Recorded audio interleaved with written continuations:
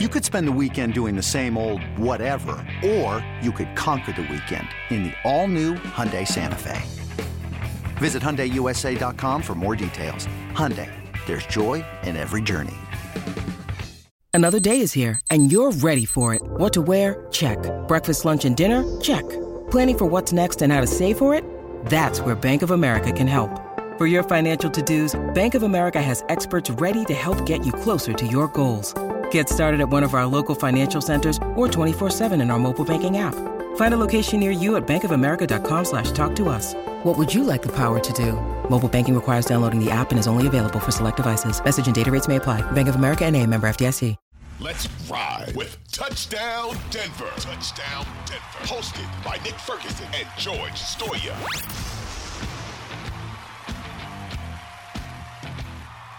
All right, everybody, we're back from that quick break. And we hinted at it, but Nick, there's one weakness on this team, or at least was one weakness on this team. And really coming into the season, it was something that I think a lot of people talked about being maybe the weakness of the defense. That I think, and you're going to talk about it here, but has now turned into the strength of this Broncos defense. What is that weakness, or now, I guess, strength? Right. It is the linebackers. I mean, coming into the season, we were all thinking, okay, well, the Broncos are weak at certain positions and vulnerable, and that middle linebacker position was definitely one of them because, hey, the Broncos are facing Travis Kelce in Kansas City this upcoming week, and the Broncos haven't done well traditionally covering Travis Kelce or tight ends for that matter. And knowing as though these tight ends in today's game, they're called tight ends, but let's call them what they really are. They're big wide receivers, and you're looking for your linebackers core, those guys on the second level, to be able to run down that vertical seam with those with those tight ends. But when you look at Singleton, when you look at Josie Jewell, they don't look at you. They don't really stand out, rather, as two guys that have that elite speed at the linebacker position. They're not Patrick Queen or Roquan Smith. But here's what they develop into. This tandem together, and I think that's the thing. Have you ever seen Mighty Ducks and the Bash Brothers? I love that movie. Okay, that is what they remind me of because they work in unison with one another, playing off one another. And watching them play together, George, against the run has been a thing of beauty, the physicality that they both bring to the game. So for me, that was once a weakness in my mind, but slowly as we go on over the season, it's turned into a strength, in my opinion. Yeah, we need the Broncos to get an interception and do the flying V down the field for a touchdown. That'd be great. But I think you're right, Nick. I mean, Alex Singleton, when they brought him in, I think most people thought, maybe he'd compete for a starting spot with Jonas Griffith, but they also were really high on Jonas Griffith, right? Yeah. And Jonas won that spot, obviously gets hurt, and Josie's been hurt this year, so Alex has actually played the most of any of those guys. And has come in and played really well. And you look at his career, Nick, when he was with the Eagles, he was really good. I mean, he was a really solid linebacker for them.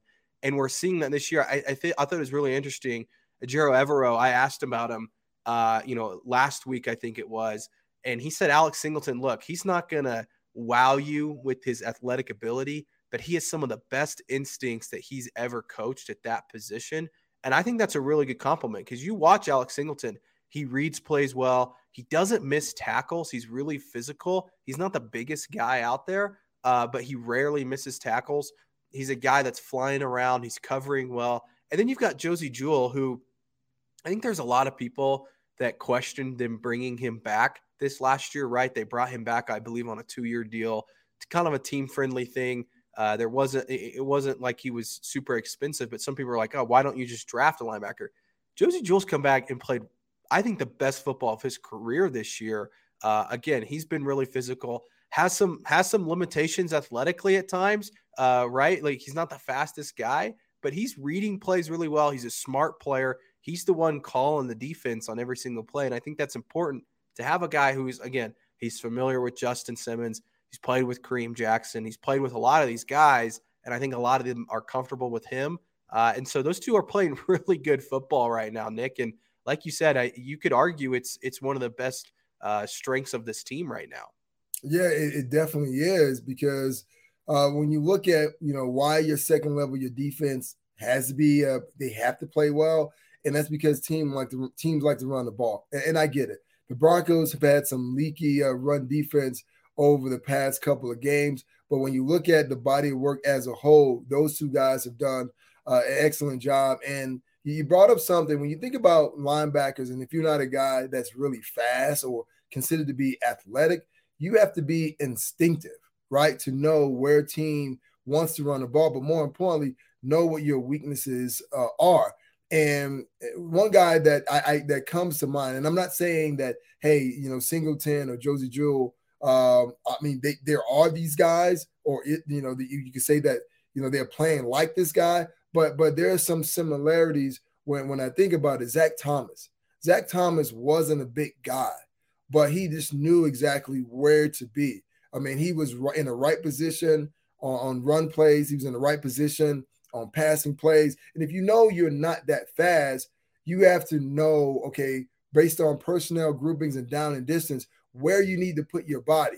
And we've seen both Josie Jewell and Alex Singleton in position for interceptions, but they have not been able to haul those in. But that tells me, once again, the tandem itself is working. And they may not have worked well in Vic Fangio's defense, and that's not to say that they didn't play well, but looking at Ejiro Evero's defense and how he puts them in certain advantageous positions, it is definitely, working out. Now, that's not to say, George, that I think the Broncos should not go out and draft a linebacker in this upcoming draft in 2023. I'm not saying that, because it's all about creating a competitive environment. But I will say that these two guys have definitely impressed me. And I was one of those guys that when I looked at Josie Jewell and I was like, you know what? I don't know why the Broncos are signing him back. But if you say, well, if you look at why they brought him back, yeah, I understand now. Well, and it's going to be interesting to see what they do this offseason with those two guys, Nick, because I believe Josie's deal is one where they have an option where they could technically let him go after the season. And I believe Alex is only on a 1-year deal. So you could be looking at a completely different linebacker group next year. I don't think that's what's going to happen. I think there's a good chance they keep both those guys. And like you said, maybe draft another guy, right? And bring in a young guy to kind of maybe sit behind them and learn, or maybe replace them eventually. I don't know what Jonas Griffith's deal looks like off the top of my head, but I wonder if he's back next year. Obviously, has had some injuries this year that's kept him off the field. So, but again, Nick, I like the idea of, that is a weakness, coming into the season, right? And all of a sudden it's turned into a strength. I want to ask you the opposite though, Nick, and I'm going to put you on the spot here. Is there a group, offense or defense, and you can't say quarterback because that's the obvious one, but is there a group on this team that you thought, man, that's a strength of this football team, and actually ended up being a weakness for this group? Well, I mean, I thought the offensive line, believe it or not, as strange as that sounds, was going to be a strength, because the only position I felt as though they needed to solidify was the right tackle position. And with everything that we heard from Justin Allen and Nathaniel Hackett about Billy Turner, we thought that, okay, once he got healthy, he was going to hold down that right tackle position. And then that group was just going to maul opposing defensive lines. That really didn't happen. Netani Muti, I thought, because once again, hey, the experience and the cohesiveness that he's had with this offensive line, and being as though, yeah, Pat Sherman was the coordinator last year, but now that cohesiveness, the guys working together, working out together, I just thought that was going to play a major role in this team being able to run the ball, not just in pass protection. The pass protection was still a little spotty here and there, but just running the ball. Because when you run the ball, George, hey, you know what you're doing from an offensive line standpoint. All you have to do is fire off and move a guy off his mark. We haven't really seen that this year with the starting unit, and with the makeshift unit, it has been downgraded as well. When you need mealtime inspiration, it's worth shopping Kroger, where you'll find over 30,000 mouth-watering choices that excite your inner foodie. And no matter what tasty choice you make, you'll enjoy our everyday low prices, plus extra ways to save, like digital coupons worth over $600 each week. You can also save up to $1 off per gallon at the pump with fuel points. More savings and more inspiring flavors make shopping Kroger worth it every time. Kroger, fresh for everyone. Fuel restrictions apply. I think that's the right answer, Nick. I was just trying to think in my head. One, the defensive side of the ball, I think they've all pretty much lived up to expectations. And like you said, the linebackers ended up, being better than we anticipated. On the offensive side of the ball, you could argue every single position for this, right? In terms of we thought it was going to be a strength. I mean, you look at the wide receivers, and obviously they haven't lived up to expectations this year. Now, I think we all knew in the back of our head, like, we don't really know what to expect from that group, right? Because we hadn't seen it yet from them. So I would argue that we won't. None of us thought it was going to be a strength of this team. Whatever for that group. Tight ends, I think we all kind of knew it was like that actually is kind of a weakness in their group, and that's proven to be correct. Other than Greg Dulcich, so that doesn't really count. Running back, definitely, I thought that was going to be a strength of this group. Nick, I think you could make an argument for that. Sucks when you lose Javonte Williams. That obviously all of a sudden becomes the spot that's tough to replace. Melvin Gordon is now with the Chiefs. You've got a bunch of guys that were on practice squads that are now your running backs, so that's tough. But the offensive line, Nick, I remember saying before the season, and now I probably look like an idiot. I said before the season, I was like, this is the strength of the offense. This has been an issue for the Broncos in previous years. They didn't have the offensive line. They didn't even have the depth, right? But when you walked into the season, you said, man, you got Garrett Bowles at left tackle. He's playing the best football of his career these last couple years. You've got Dalton Reisner coming back. Lloyd Cushenberry is only going to get better. Quinn Miners is a young guy that's getting better. And then you looked at their right tackle spot. They went out and got Billy Turner, right? A guy that's played a lot in this league. They went out and got Tom Compton, who's played in this system, played on the 49ers. He's one of those guys I mentioned earlier. He was in the NFC Championship game last year. He's starting for the San Francisco 49ers, right? You've got some other guys, Calvin Anderson, Cam Fleming, guys that can play some different spots. Natani Mute was another one that I think a lot of people thought could maybe contribute on this team. Now you look out there, and it's like, this might be the worst unit on the team. And some of that is, right, injuries and all that's played into that. But, yeah, I mean, the offensive line, I would argue, is the most disappointing unit on the entire team, Nick. Yeah, it definitely has. And, coming into the season, I didn't anticipate that. But the whole idea, you can't cry over spilled milk, man. When you get an opportunity to play and you're a backup, and this is something that you have been waiting for, it's about maximizing opportunities. Because in this league, sometimes you might only get that one opportunity. So this was an excellent opportunity for Calvin Anderson to really show that he needs to, or coming into next year, he needs more starting reps, right? You look at Cam Fleming, the same thing. That is a position that the Broncos have not fixed since Ryan Clady was here in the Broncos uniform. So it was an excellent opportunity for Cam Fleming to solidify his stronghold on that position and say, hey, I'm going to plant my flag in the sand right now and say, I am the right tackle that you guys have been looking for, and now it's time for me to get paid.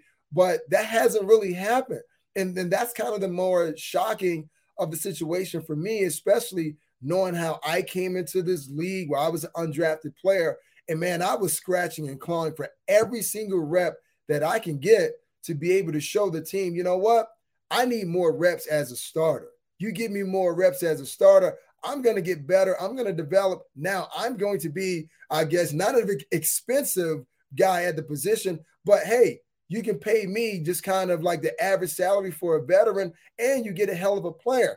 This is an opportunity that so many of these guys on the Broncos roster are missing out on. When you're playing for, let's just say, a team that's struggling, right?